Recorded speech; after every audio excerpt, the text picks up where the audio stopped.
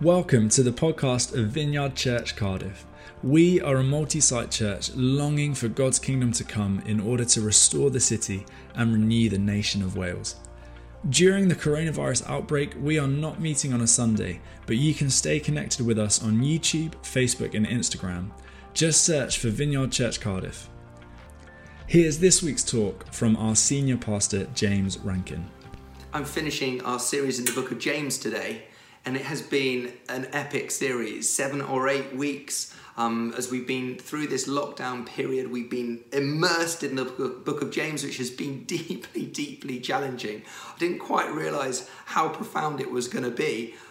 Scripture's always profound, maybe it's me that needs to be more profound, but it's really hit so many timely subjects. And again, today is one as we're going to look at wait patiently, pray fervently. You know, the title of our series is Real Faith. Faith that makes a difference. What happens when the rubber hits the road? What does our faith look like? And it's a question that we're asking right now. In the situation that we're in, what difference does our faith make? And that's what James is unpacking. Now, I should have realised it was going to be a pretty challenging series very early on in James 1. Consider it pure joy, my brothers and sisters, whenever you face trials of many kinds. It's like, wow. I think if I was writing the book of James, it would be, consider it pure joy when your life is straightforward and easy.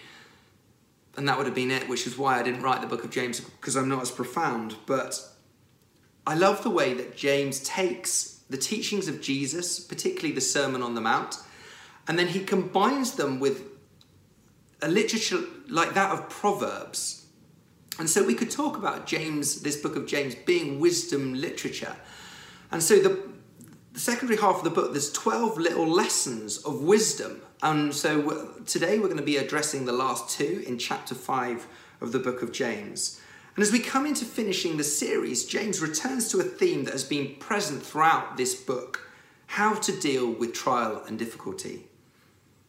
So today's called Real Faith. Wait patiently, pray fervently. Now, I've caught up with a number of people over these last 2 weeks in particular. You know, as the regulations have changed slightly, it's been great just being able to see a few faces and on the phone as well. But one of the things that's come through as I've been speaking to people is how many of them feel like they're hanging on by their fingernails. It feels like it's an incredibly stressed and difficult time. There is a level of exhaustion in society that I've not seen before. And it's not just a few people, but it seems to be a lot of people. Now, I know there are some of you who will be doing great, and that's wonderful, but that's just what I've noticed. A combination of nervous uncertainty and this deep, deep tiredness and an exasperation as well. How do we, as the people of God, steward our souls in moments like this? This situation that we find ourselves in right now, today, on a Sunday, how are we stewarding our soul? That's a question that I've kept coming back to for myself, and it's a question that I want to keep coming back to you with. And what does James have to say to us about this as well? And as always with the book of James, he has a lot to say. So we're going to pick it up in verse 7. So grab your Bibles. If not, just come up on the screens. It says this. Chapter 5, verse 7. Be patient then, brothers and sisters, until the Lord's coming. See how the farmer waits for the land to yield its valuable crop, patiently waiting for the autumn and spring rains. You too, be patient and stand firm. It's that word again, isn't it? Stand firm. That seems to keep coming back. We looked at it in the passage in Ephesians 6. And it's like a message, it's a word for this. Stand firm, take your stand, rise up as the people of God. That's what it looks like to steward our soul. Rise up, because the Lord's coming is near. So this passage that we're looking at today is talking about patience, being patient. But we also know that the opposite of patience is impatience. Now, when we think of the fruit of the Spirit, when I think of the fruit of the Spirit, I often think about the love and the joy and the peace. I don't so often concentrate on the patience. All of the others, if I'm honest, seem that little bit more interesting. It's like, yeah, I really want to have that. Now imagine somebody's paying you a compliment.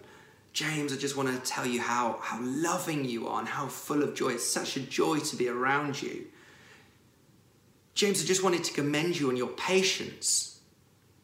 Oh, well, thanks, I think.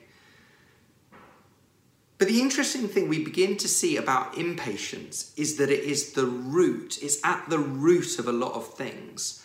Another way of looking at it is that impatience creates fertile soil for other things to grow up out of. Now, verses 7 and 8 talk about impatience with God, which is being the primary problem. And when we think of impatience, we tend to think of being impatient towards people. You know, maybe being impatient with the red light. At the moment, it would be being impatient with social distancing queuing. Well, this is a whole new world, isn't it? Only 3 people allowed in the shop. And so you're sitting there, you're like, man, there's 3 people in front of me. That could be a good 25 minutes. I've got so much to do. Impatience with bosses, impatience with spouses, impatience with children. I'm sure none of you have struggled with that at all. But actually, as we're going to see, ultimately, the reason that kind of impatience is so bad for the soul and so bad in general is because underneath it is an impatience with God, if we'd be willing to admit it. And that's what it's made of. Be patient then, brothers and sisters, until the Lord's coming. He's going to come back. It's great news. He's coming back. See how the farmer waits for the land to yield its valuable crop. Patience means working with delayed gratification. Even the word delayed gratification feels slow. It's not something that I get out of bed with and I'm like, I want the superpower of patience. But maybe it is something that I need. But delayed gratification is so incredibly hard. So difficult.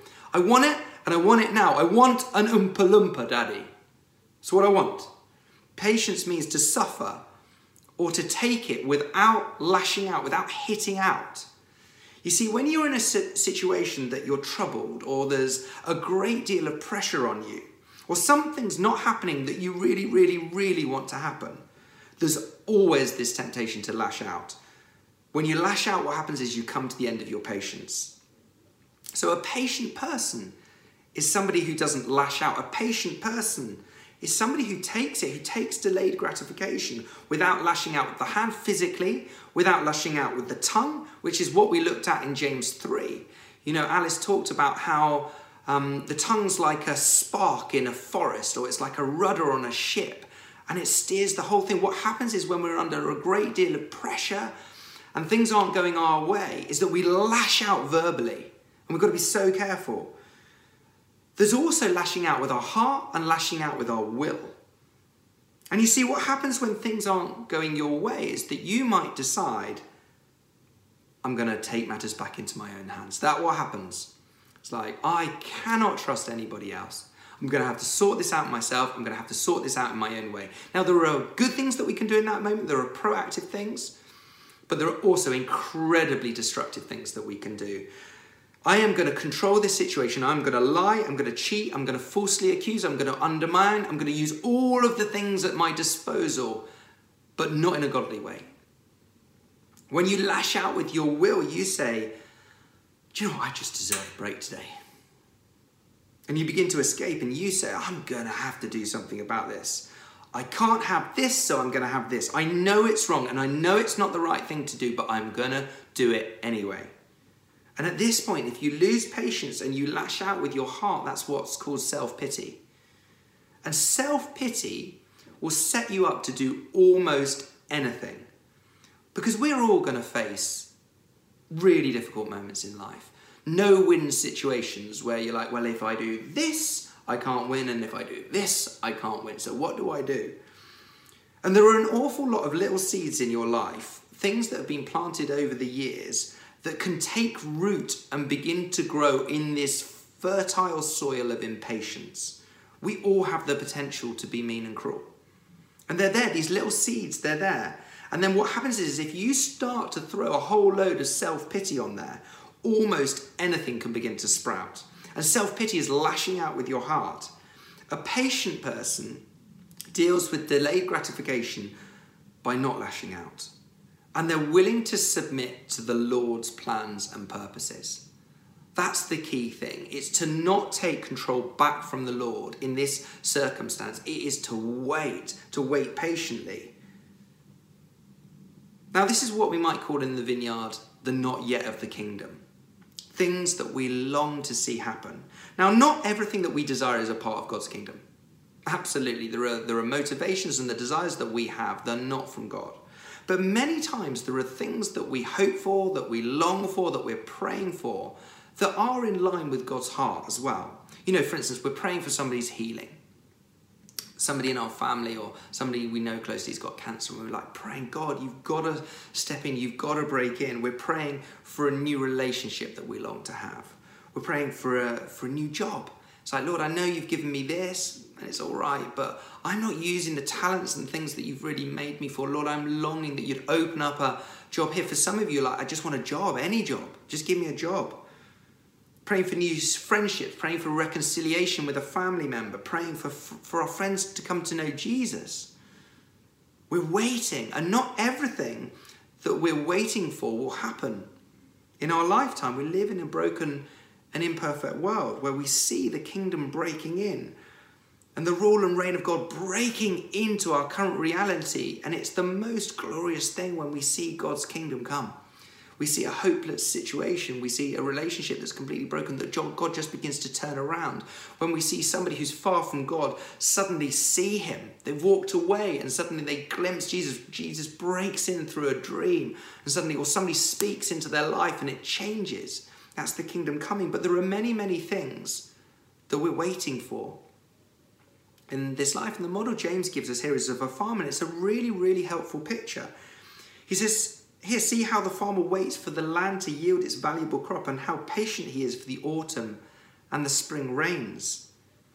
Now, for a Palestinian farmer, there were only really 2 rains that had to come. You couldn't plant until you had the autumn rain because you'd have had this very, very hot summer. And it was the autumn rain that would have put the moisture into the soil in order that you can plant. And of course, there's always the danger of being impatient, saying, well, I've just got to plant. Where's the autumn rain? I have to plant. But if you went ahead and planted, then nothing's going to come up. But there was another temptation, and it was far more subtle. It's one thing to say, well, I can't plant. Look at the ground. There's nothing but dust. You can normally resist that temptation. But if you've planted and everything's come up, but the spring rains haven't come, the reason the spring rains were there was because if you harvested before the spring rains, your harvest would be almost nothing. It was the spring rains that made the grain swell up and fill out. The great temptation was to say, well, do you know what? These rains are never going to come. These rains are never going to come. We just got to cut our losses. We're just going to have to harvest early. We could lose everything if we don't get out there and at least gather something. If they gather what they'd have, they just have only a fraction of what they ought to have. But if we're willing to wait for those spring rains, do you see what he's setting up here? That's why James is able to say, see how the farmer waits for the land to yield its valuable crop and how patient he is for the autumn and spring rains. You too be patient. And what? Stand firm. Wait. Stand. Take your stand. Trust and wait. There's really no shortcut to this graciousness that grows in the hearts of people who are willing to be obedient to the Lord and just to wait.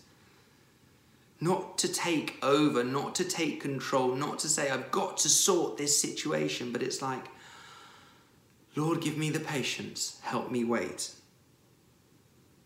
1 Samuel 13 is a great example that we find in the scriptures of where we see impatience coming in and blowing up King Saul's life. King Saul has received from riches from they've raided a Philistine outpost, and some stuff's come back to them. But the Philistines are incredibly unhappy about this, as you can imagine.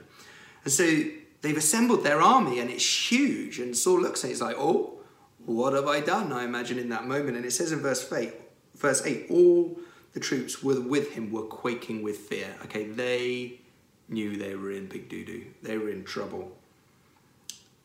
Saul's waiting for Samuel to come and to offer kind of the sacrifice and a blessing. And he knew that he, as the king, was not able to do that he needed to wait for Samuel to come. And so he's waiting. And it reaches the point where he just gives up waiting and he takes over. He's like, I'm just going to do it anyway. And so he gives the sacrifice to the Lord, which he shouldn't have done. And Samuel comes. And Samuel said, well, the Lord commanded we offer sacrifices, so we did. And Samuel said, but not that way, not the way in which you've done it. Yes, you are commanded, but you had to wait. What did you do? You cut the corner. You disobeyed the Lord. So it's like, but the end justifies the means. And Samuel says, no disobedience is never justified. And Saul turns around to Samuel and said, I've really messed up, haven't I? And Samuel says, yes, you've really messed up. This is a big deal. Today, God has taken the kingdom away from you. Samuel walks away and Saul grabbed Samuel and tore a piece of his cloak. And Samuel said, just as you tore my cloak, so the Lord is tearing the kingdom away from you today. Massive, massive. But at the heart of this, impatience. I'm not going to trust you anymore. I'm going to take things into my own hands. I'm going to control this situation. A little thing leads to a bigger thing. The self-pity, the pride, the self-centeredness, just this saying, Lord, you don't know what you're doing. You don't know me. You don't know. You're not in charge. I know what I'm doing. And the example that I've used is pretty powerful, but it's right there in the pages of Scripture, which shows what happens in patience. And therefore, how important patience is. Wait patiently. It's not a little deal, patience. It's a big thing, because impatience can be so destructive. But waiting's tough. Wait patiently. Don't grumble against one another, verse 9. Brothers and sisters, or you will be judged. The judge is standing at the door. Don't let your impatience lead to grumbling against one another. James's argument is the real judge is standing at the door. You are not the judge, and be careful what you say. So to understand that mercy has been shown to us enables us to extend mercy, patience. We can be patient because the Lord is so patient with us. Don't you think? I don't know about you, but God has to be so patient because I get it wrong so often. And he has this incredible patience. So in the same way that the Lord is patient with us, we are to be patient with one another. People are works in progress in the same way that we're just a work in progress. So imagine our plans frustrated, we're disappointed, and then we turn into grumbling about others and we stop liking people. I'm sure none of you have experienced this. They're so annoying. They've done this and they've done that. And our soul becomes cluttered and impatient. Just want to give you an example from my own life. I was praying with somebody a couple of weeks ago, and we just kind of dialed it all down. We just slowed down and just took a moment just to ask the Lord, reveal what's going on with my soul. Again, what am I feeling? Like, bring it to the surface. What is it that's churning? Reveal. And the Lord does. When we ask him that prayer, he loves to step in and he's like, I want to show you what's going on. I was like, oh. And out of it, the Lord just gave me this picture just as I was sitting there. And I just had this phrase, slow down my soul. Slow down my soul. It was like a gift. It was like an invitation to the Lord. And he was just saying, I want you to slow it down in here. Now, externally, there might not have been loads going on, but internally, I felt cluttered and I felt impatient.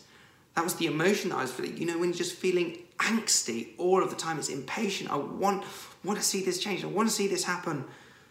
The Lord's like, slow down my soul. He just gave me that. It's like his grace to me. As I stopped and I came before him with just my stuff, and I'm just like, Lord, reveal. He's like, slow down my soul. And I've been working on that for the last couple of weeks. I'm like, Lord, what does that even mean?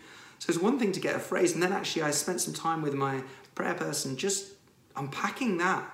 Next half an hour, 45 minutes, well, what would it look like to slow down my soul? Choosing to let God be God. It's the same as choosing to wait patiently. Choosing to let God be God. Choosing to do what Jesus asks you to do every day rather than dealing with things outside of your control. There is so much we can't control right now. And all he's asking us to do is what's in front of us. Choosing to let God put things in perspective. One of the greatest things about slowing down is saying, God, show me your perspective on this. So often we don't even do that. We're too busy running away and being like, you need to do this, and God, you need to do this. And when we stop and we surrender and we're just like, God, you show me what you think about this situation.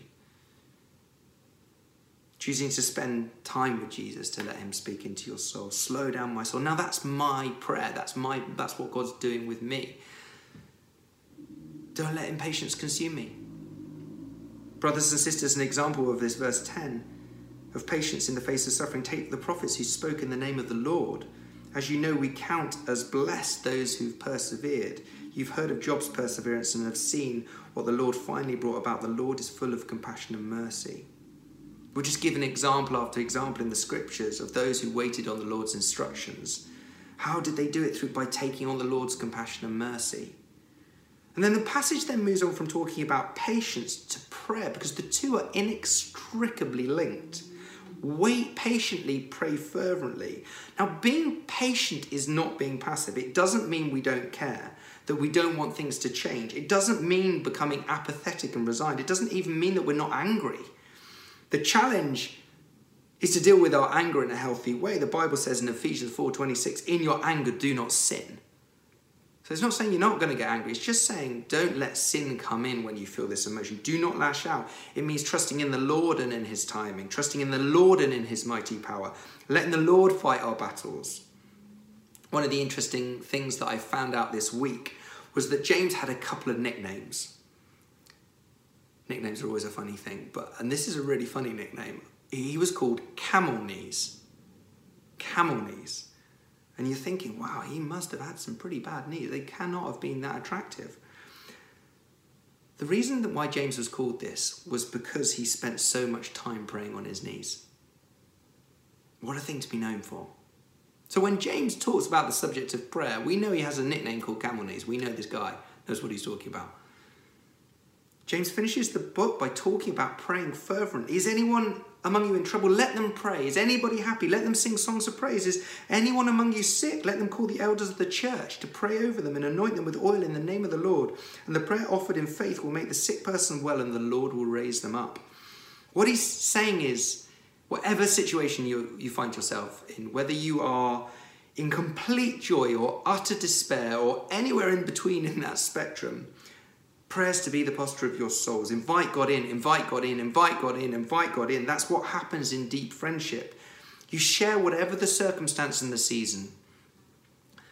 That's what happens when you're really great friends. You just want to tell them, and it's the same with the Lord. Now, there's a great deal that I could say about this last passage. Praying for healing when people are sick. We're a church that prays for the sick, and we absolutely believe in that. And I'd encourage you at the end, we'd love to pray for you if you're sick right now. And we believe that God's power is available for people, for them to be healed, the now of the kingdom. Confessing our sins to one another, honesty and transparency are so important. There's an incredible power in confession. But I want to finish by focusing in on verse 15. The prayer of a righteous person is powerful and effective.